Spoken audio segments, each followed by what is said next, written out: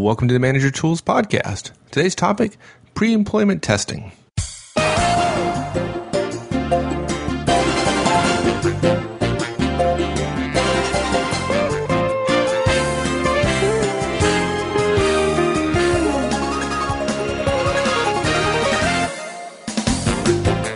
More and more companies are using psychological and behavioral tests as pre-employment screening devices. Companies are supplementing their interviewing processes to ensure less false positives, hiring somebody they shouldn't. In our judgment, based upon what we've seen in interviewing, this is wise. Too many companies just don't screen rigorously enough and have started enlisting more cerebral and or technical techniques to be certain of new hires. Now, even if you haven't experienced one yet, it's becoming more and more likely that you will. Now, what does this mean for you? What's the best way to approach and be successful at pre-employment tests? Well, this is Manager Tools, and we'll walk you through it. Here we go.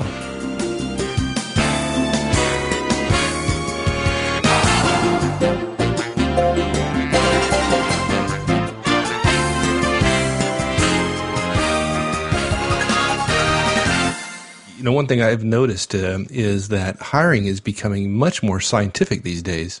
Of course, I'm not surprised about it.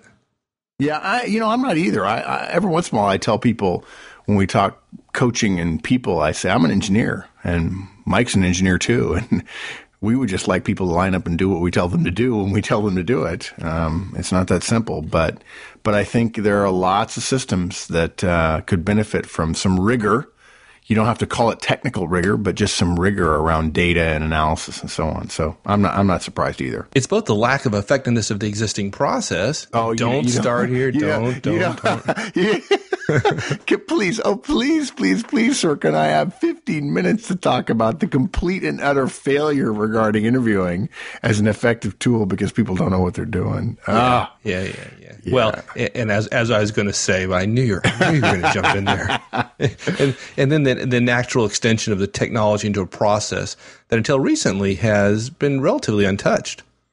Yeah, I think you're right. Well, to be fair, I'm not going to get on my soapbox. I promise I will not. I will not, only maybe for a minute or two or five. I won't get on my soapbox.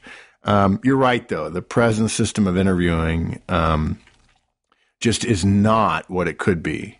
You know, I've said it a lot that interviewing is the second worst form of employment screening in existence, and all the others are tied for last. And actually, I have always given apologies to Churchill, but I did not realize until recently, checking it, getting ready for this cast, that the quote is that democracy is the second worst form of government after all the others that have been tried.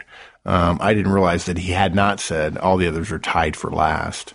But the basic premise is true that interviewing is not terribly effective the way we practice it now. It can be incredibly effective, behavioral interviewing being the core of that. Well, maybe it's not as effective as we'd like it to be, but we're stuck with it appears. Yeah. I think a lot of managers think they're stuck with it, but to be honest, not really. You've heard what people say when we show them when they actually go through the process and use the interview creation tool, right? Oh, yeah, absolutely. They're blown away.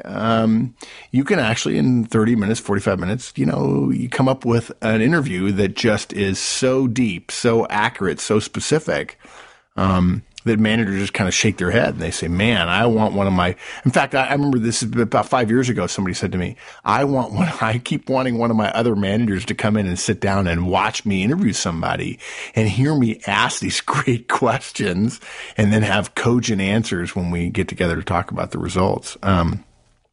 Look, yes. So it can be done well, but it's generally not, unfortunately. It's not. Yeah, and I think that's a great space for us to be in, for us to provide value in, right? That it's something that has to be done. We've got to screen people, but we're just not doing it terribly well because, again, I believe we're allowing people to apply their personality to the process.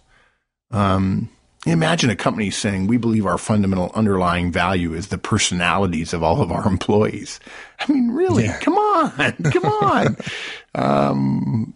So anyway, we're never going to get away from face-to-face interaction. Human interaction is so crucial it's too important a decision hiring a new person for your organization to not invest in the time that it takes to get the subtleties that come from face-to-face and that can make such a difference. Once we accept the need for some sort of face-to-face interaction, we don't have to face, I guess pun intended, sorry, we don't have to face lousy results simply because the vast majority of managers don't know how to manage and deliver to what you're supposed to be doing in an interview. Right. So how does pre-employment screening fit in, though, given that? Look, I think it's just another a screening mechanism. I don't think it's anything more than that. And I think companies adopted it a number of years ago because we knew in our gut that we were following our gut when it came to interviewing. But this was, hey, this is psychometric. This is measurable. This has data associated with it rather than Joe, the purchasing guy who happens to have 25 years of experience and has a good eye for talent. I mean, I'm sorry. I think Joe having a good eye for talent is begging for a knowledge management solution. So really, it's just an expansion of let's do more to make sure that we avoid what amount to false positives, hiring the wrong person. Now, look, whether it's psychological testing or behavior matching or even psychiatric tests in some cases, all of these are essentially designed to decrease the chances that you would get a false positive, or for that matter, to a lesser degree, I think, a false negative. It really is all about fit with the organization. It is clearly too big a field in terms of all the possible tests that are out there to talk about any particular test specifically, right? So the approach of this cast is more how to prepare generally, because I think in the next 5 years, if you go through a normal process, you're going to, you can't avoid it. I think it's a coming wave. You're not going to be able to avoid it. You're going to have to do pre-employment testing, and you might as well know the basics so you don't shoot yourself in the foot when it actually happens to you. Right. But you don't think we're going to do specific casts on all the different tools out there, right? I mean, one of the greatest mistakes people make is thinking about how to get, to win at the test. And that, frankly, is a recipe for disaster. Yeah, the whole gaming the system, we'll talk about that. Yeah, it doesn't work. No, we're not going to do that. I'm sure we'll get requests for it. Oh, this is a really popular test or this is a really popular screen. I just don't recommend that. I think that level of detail in terms of preparation is a form of gaming the system. So no, I don't think it. I think if you have the right approach going in, if you're a good fit, then it's going to show that. And if you're a bad fit, it's going to show that as well. And if you're a bad fit, you don't want an offer from a company that's a bad fit. Yeah, why do you want to be there anyways? Exactly. Right. What are we going to recommend here? Okay.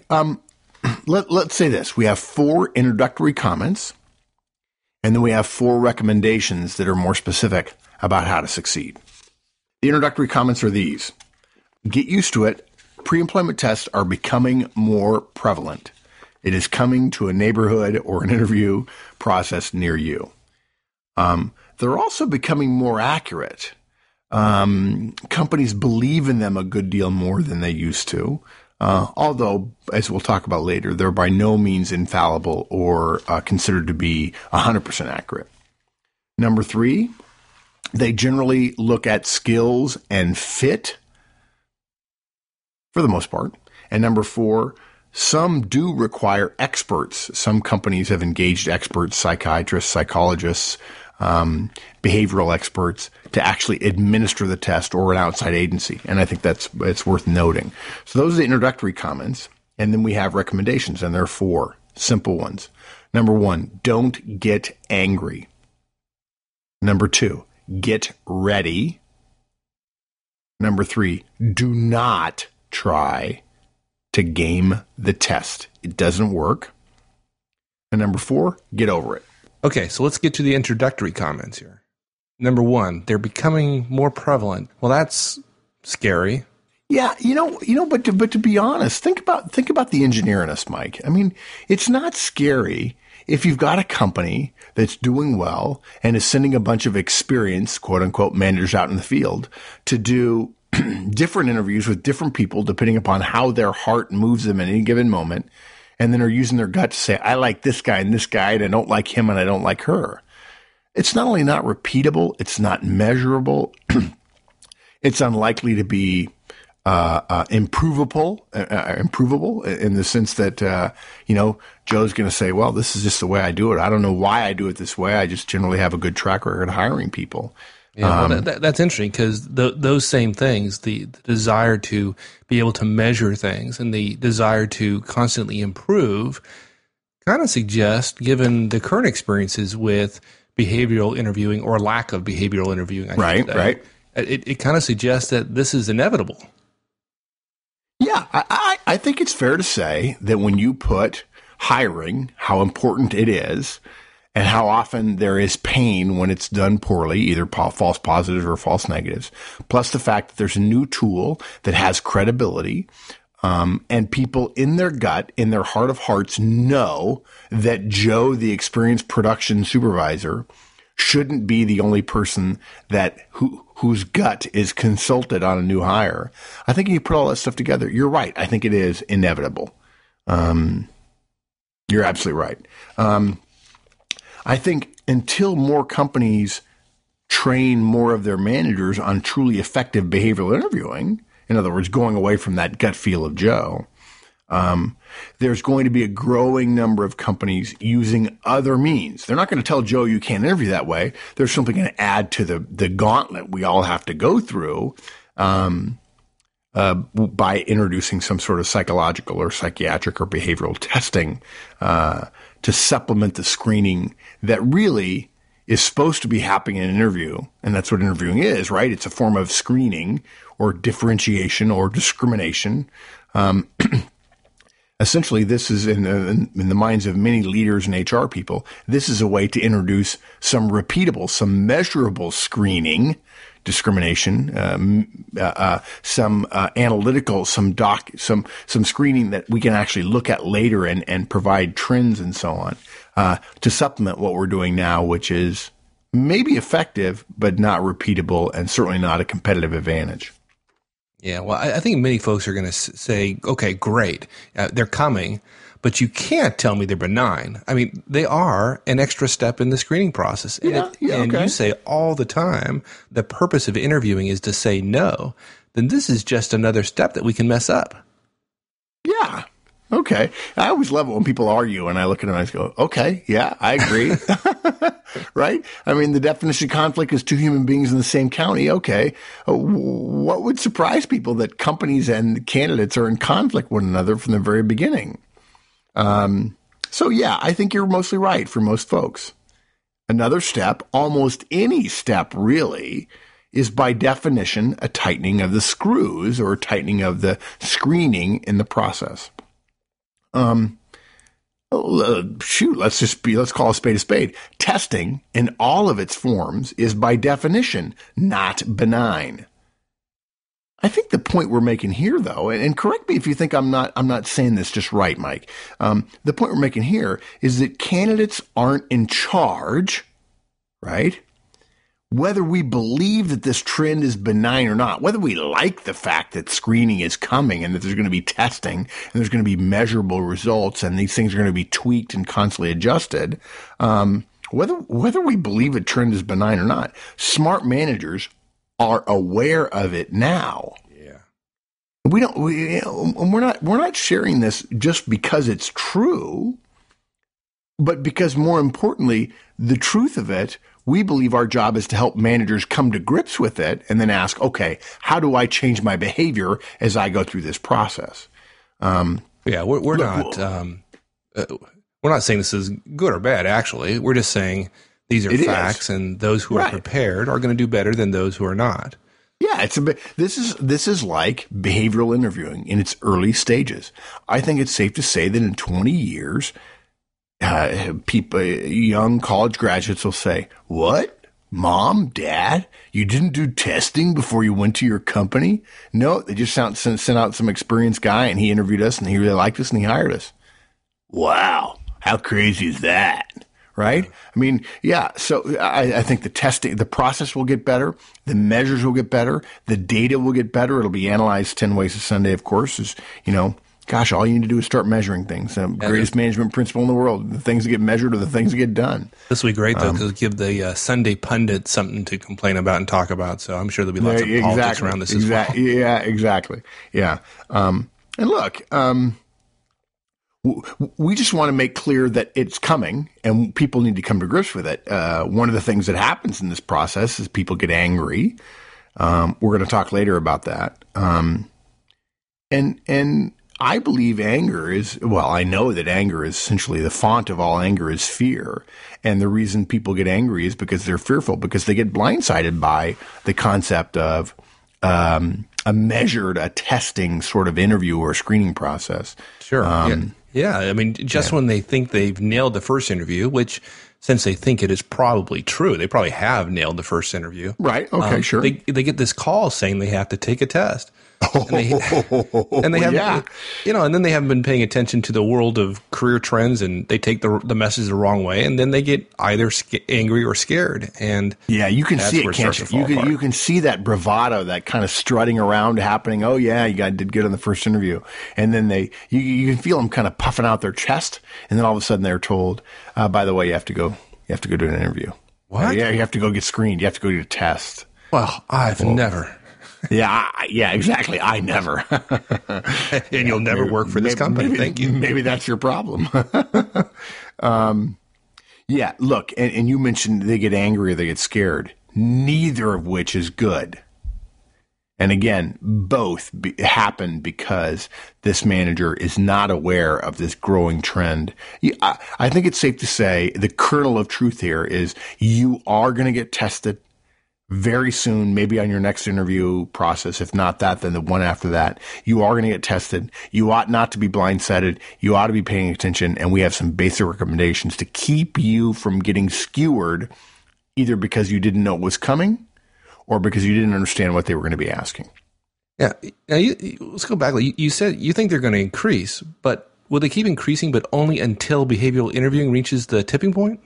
I think that's a good point, right? I mean, the idea would be this is great, but if behavioral interviewing really takes hold, then once that takes hold, then there won't be so much of this. I don't see that as happening. I think pre-employment testing is absolutely here to stay, regardless of the behavioral interview's ultimate pandemic spread across all organizations. Okay, so this is 20 years from now. At first, this is kind of a Band-Aid a little bit over the lack of behavioral interviewing. But once it's in place, folks are going to find it to be so effective because these tests are accurate. They're not going to stop. Yeah, exactly. Exactly right. I think 10 years ago they were a Band-Aid, and I think now they're really effective. And a company that uses them well and then trains their managers to deliver effective behavioral interviewing, you're going to drive false positives to next to zero. Not to say that your true positives are going to be fabulous. Depends on what your standards are and what the market is and so on. But yes, I believe that it's an important adjunct. I think it's going to happen. I think any of the big companies are going to move in that direction, and many of them already are. And it's going to help it's going to improve the process of screening. Now, most people then say, well, okay, how will we know that? Well, frankly, you won't know that. Good interviewing, good hiring is not immediately obvious. It's obvious in retention scores and development scores and performance scores later, but it's usually not immediately obvious. So yeah, it's absolutely here to stay.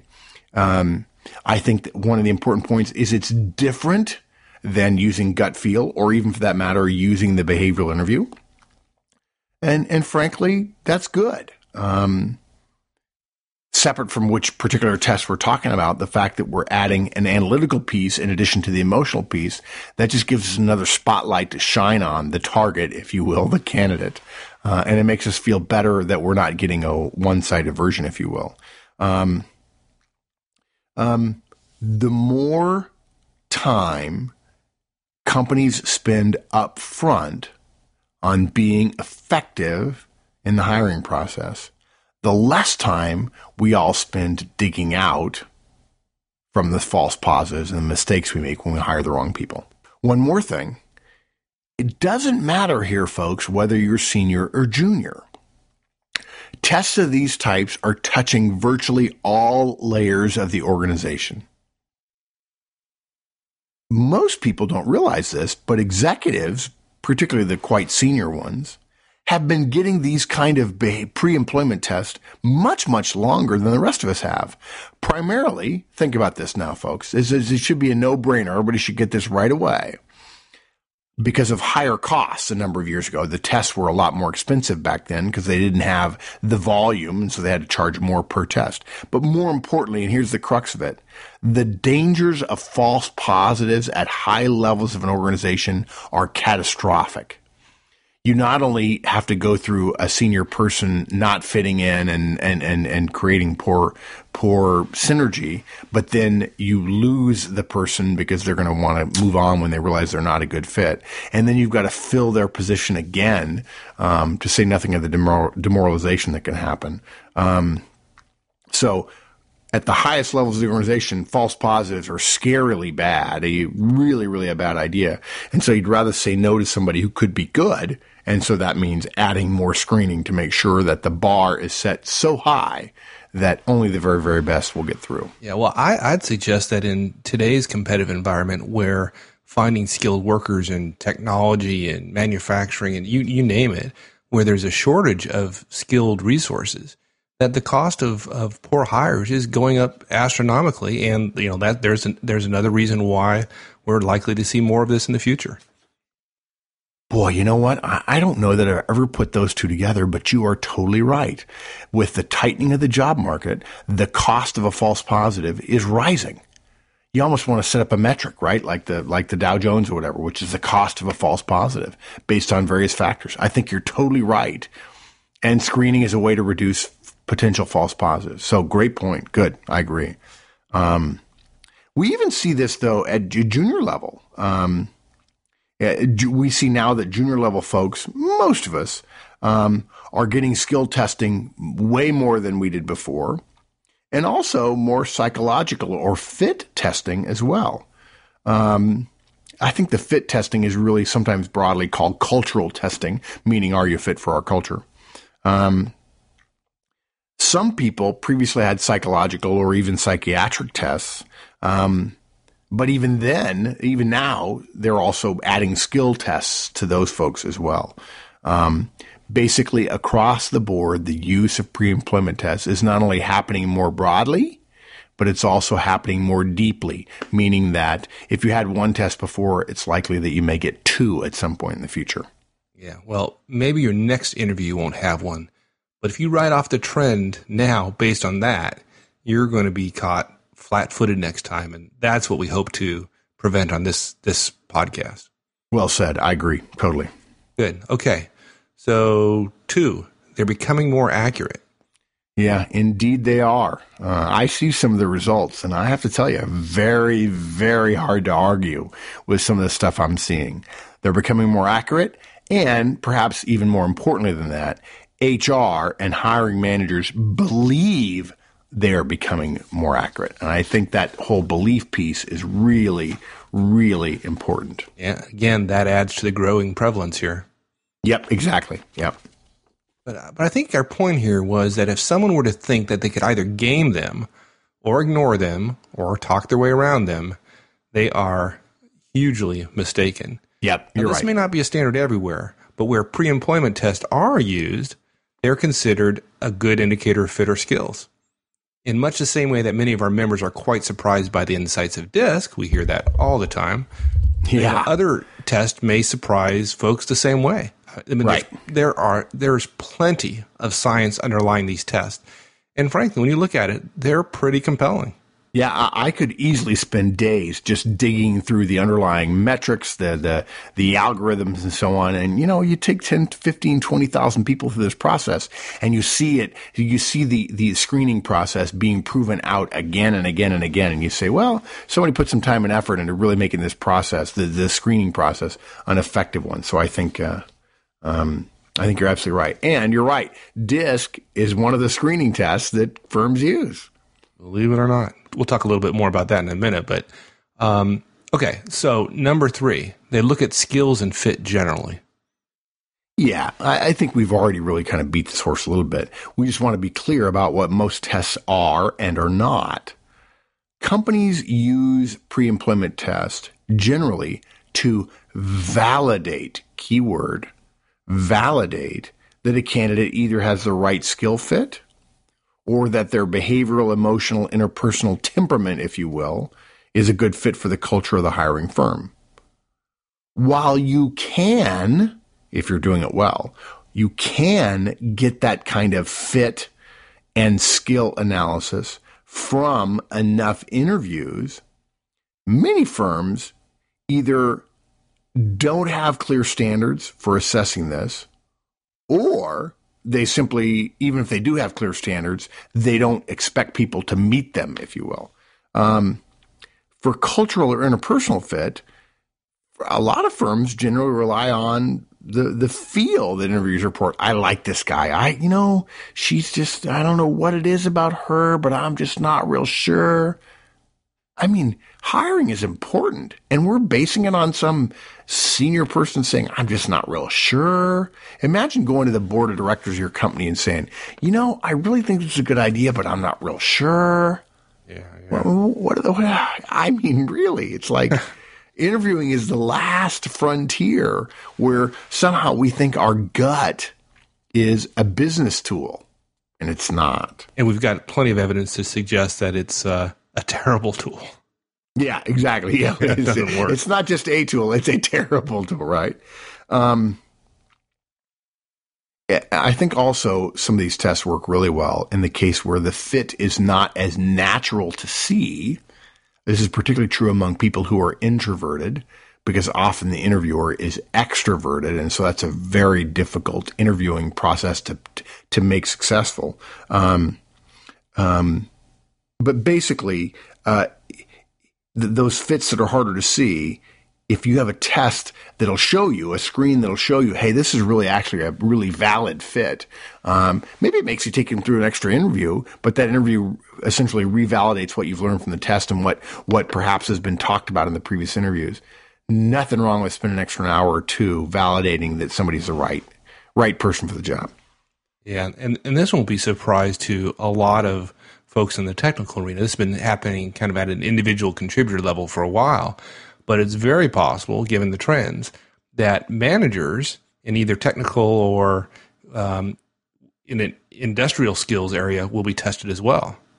Yeah. Oh, totally. Yeah. I wouldn't be a bit surprised if in a few years companies come up with what amounts to 50% analytical, 50% emotional kind of screening processes. I think you're absolutely right. And it takes many forms as well.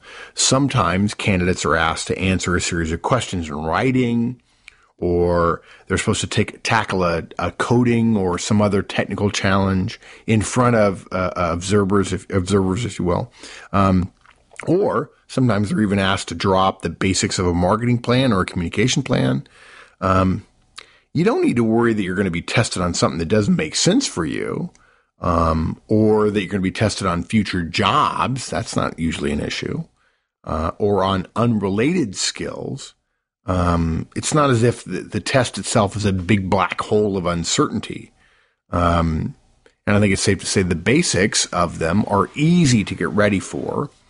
And for the candidate who's prepared, for the manager, for the effective manager, for the manager tools manager who's prepared, an employment test, a pre-employment test is nothing to worry about. Yeah.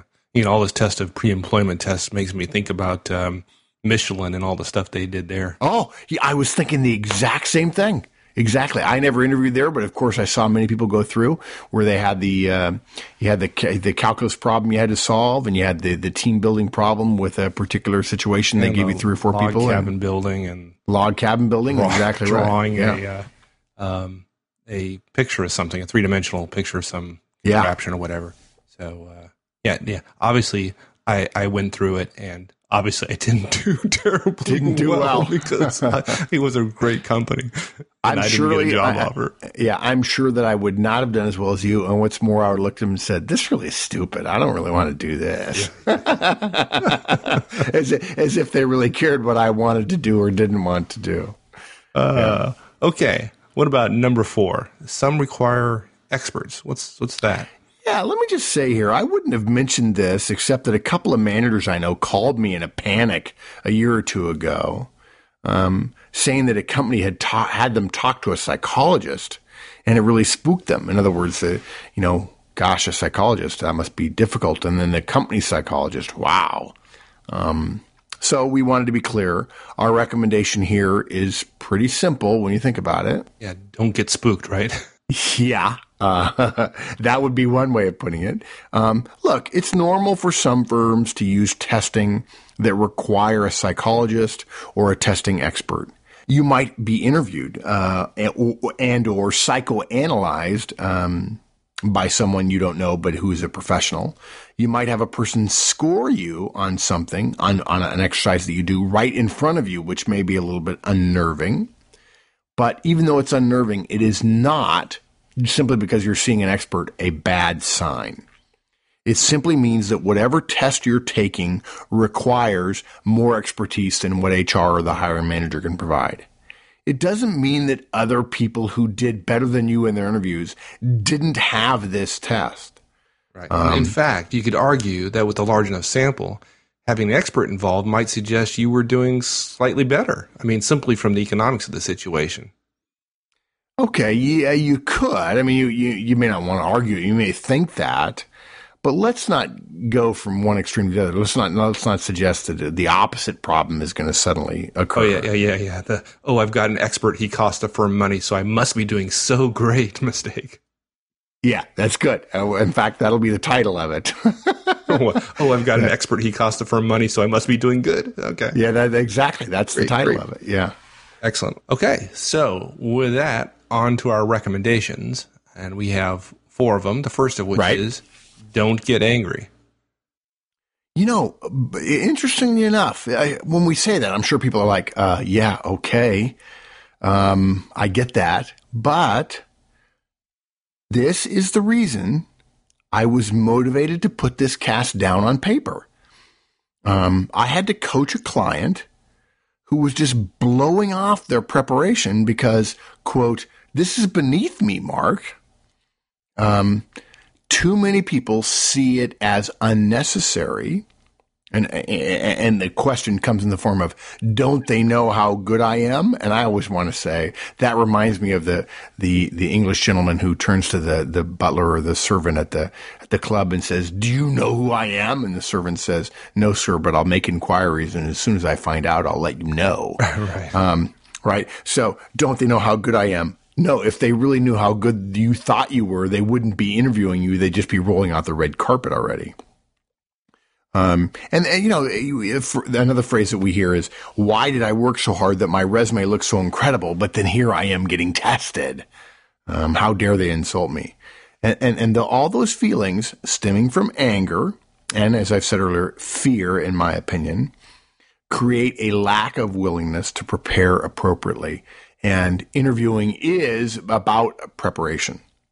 Yeah, and then they go in unprepared, realize after the fact that this is serious stuff, and then they get anger. Their anger flares up, and you might as well at that point just slink on home, because the tests today are going to pick up on that immediately. Yeah, and what's more, who wants to hire an angry manager or executive who's unprepared? What's worse, being unprepared or being angry? Yeah, I don't have to choose. A lot of you are both. Anger is completely unproductive in interviewing. We gave you the introductory comments earlier to help you get used to this trend of which you are not in control, but with which you will tangle. It would make it even worse if a manager tools manager got angry knowing that he or she was seeing a trend that we had already shared with you. So no excuses for getting angry at this point. No excuses. Okay. Right. So what can we do to get ready, which is number 2 here? Right. 4 sub-prescriptions or prescriptions, if you will, in getting ready. The first one is review your background.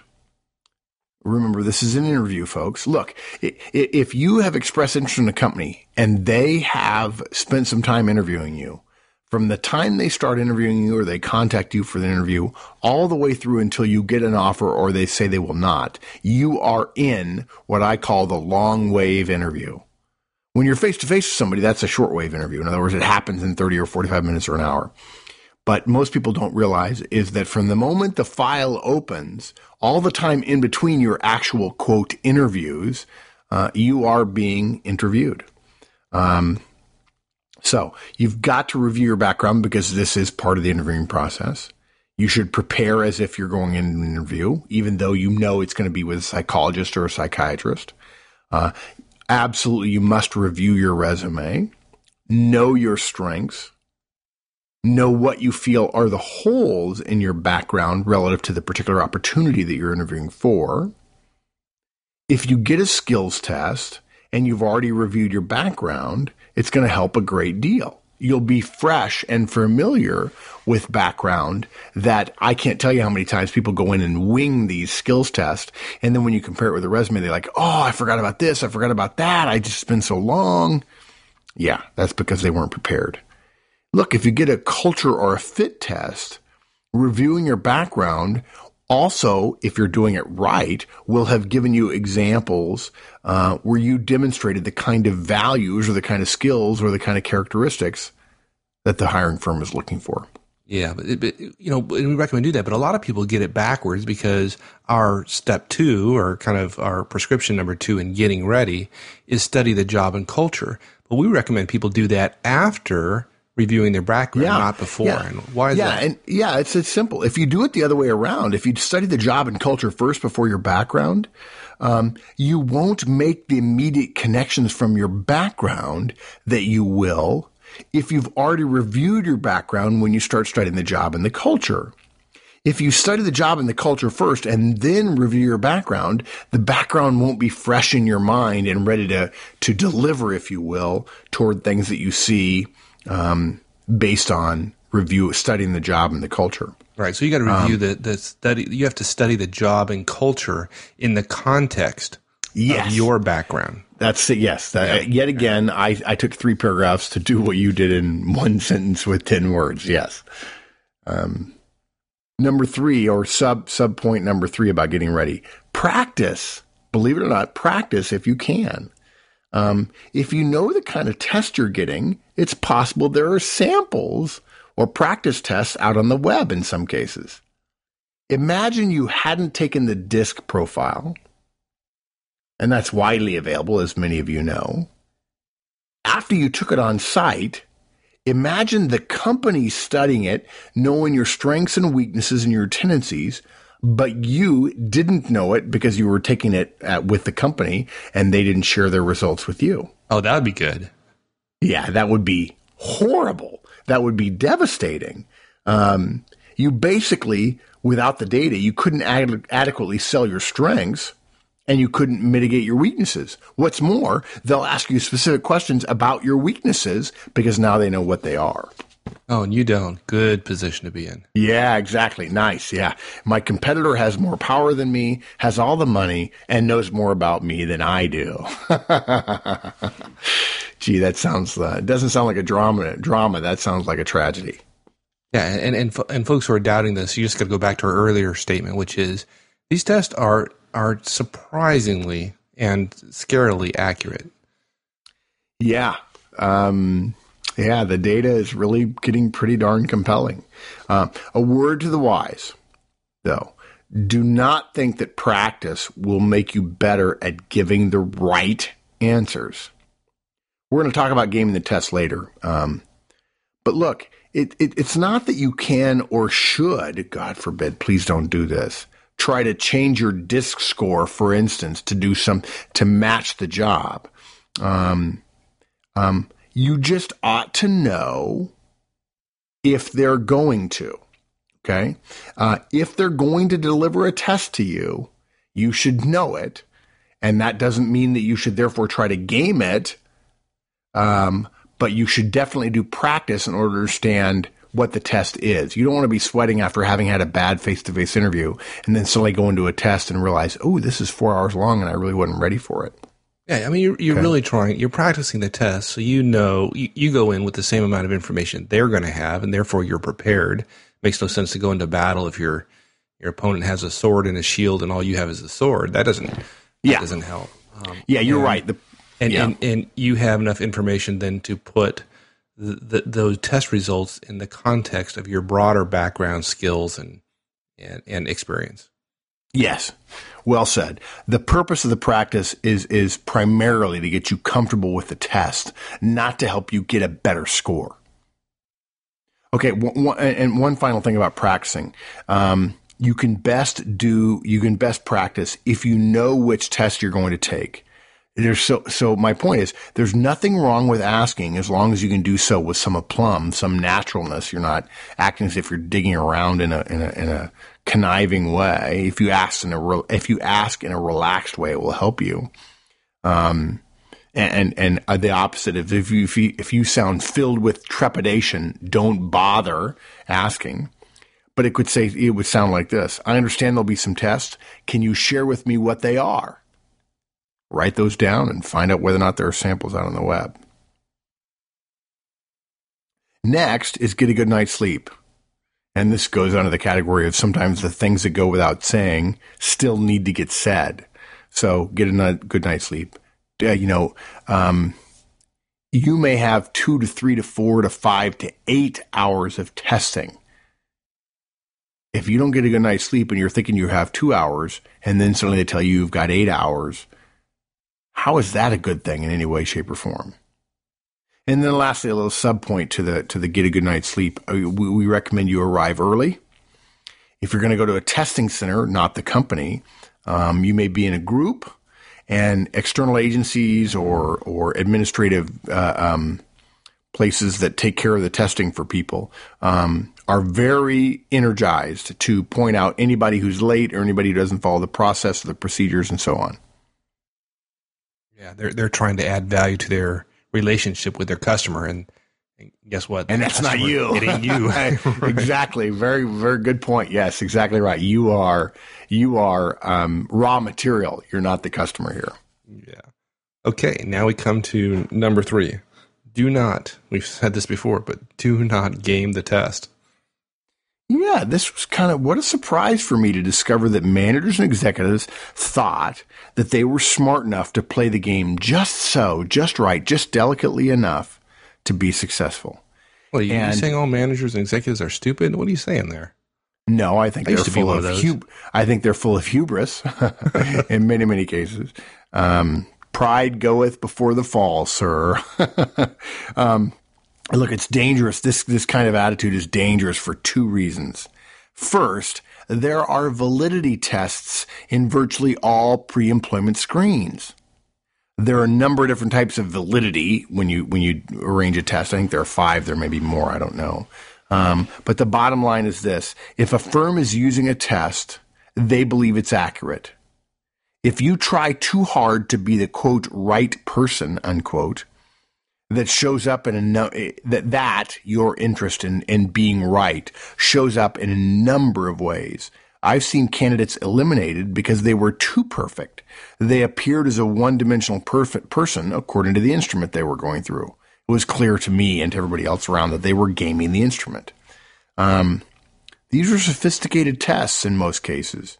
You're treading on very dangerous ground if you try to outsmart the test. You're just not smart enough. And neither are we. We're not saying you're dumb. We're just saying these tests are written with a lot of expertise. Don't try to fool it. It can't be fooled. Right. It reminds me of the person one time told me, after we were talking about the disc model, told me, oh, I'm a 7777. Yeah, exactly. Yeah, okay. Right. Sure, yeah. Actually, what you are is insecure. And yeah. You think I'm stupid enough to believe you, but okay. Yeah.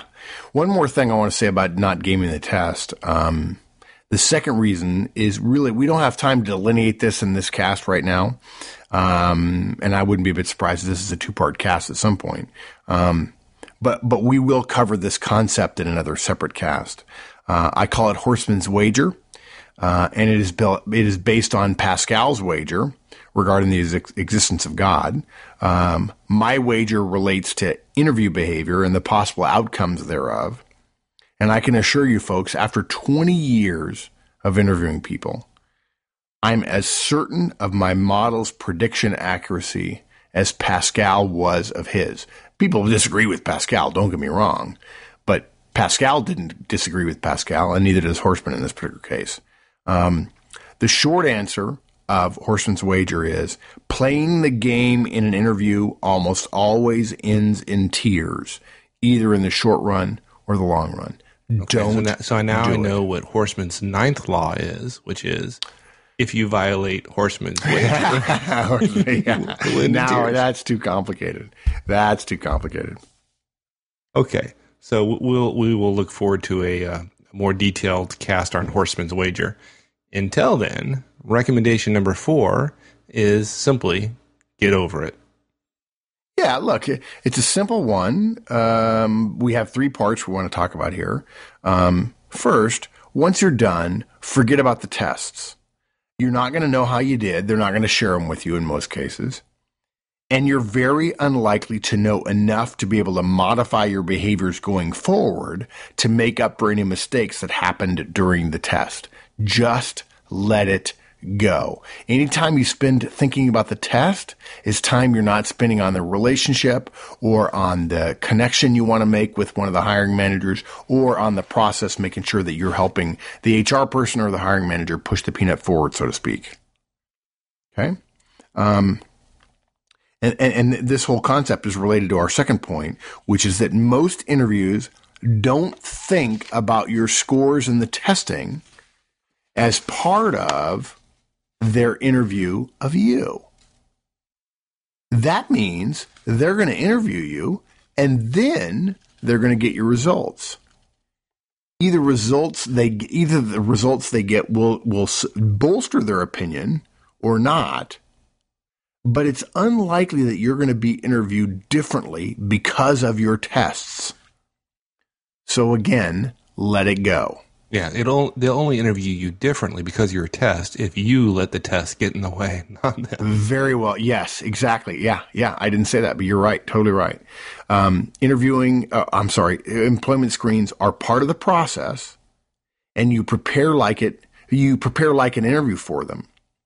But it's not an interview in the sense that the data from it gets compared to other interviews necessarily equally. That doesn't happen. Yeah. And finally, on the getting over it piece, your results, folks, just may not matter all that much. If you interview exceptionally well, your results in a test can be discarded. By the way, there's a corollary to this, which says that a great test result won't get you the job offer if you've had bad interviews, and I completely agree with that as well. If you're thinking about the tests when you're not taking them, you will not interview as well. You'll be making the mistake that we talk about actually in the interviewing cast of focusing so much on your first mistake, which we will forgive, by the way, that you make a second and third, fourth mistake, and those are mistakes we won't forget. Yeah, not so much there. Yeah. Okay. All right. Well, that does it for pre-employment testing basics. We covered a lot. Yeah. The 4 introductory comments real quick. 1, they're becoming more prevalent.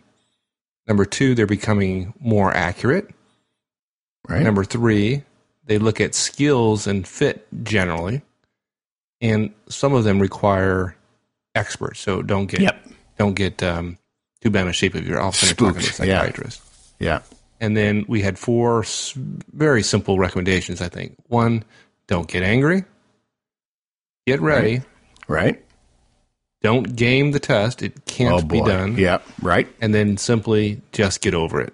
Yep. Test is done. It's done. Focus on the rest of the interview. You got it. Excellent. All right, my friend. Thank you. My pleasure. All righty. We'll see you later. Well, that's it until next week. Hope to see you on the discussion forums Also, if you're new to Manager Tools and you haven't checked out our archives on the website, we have over 120 podcasts on various management topics that I'm sure you'll want to check out. You'll find us on the web at www.managertools.com. So until next week, folks, so long.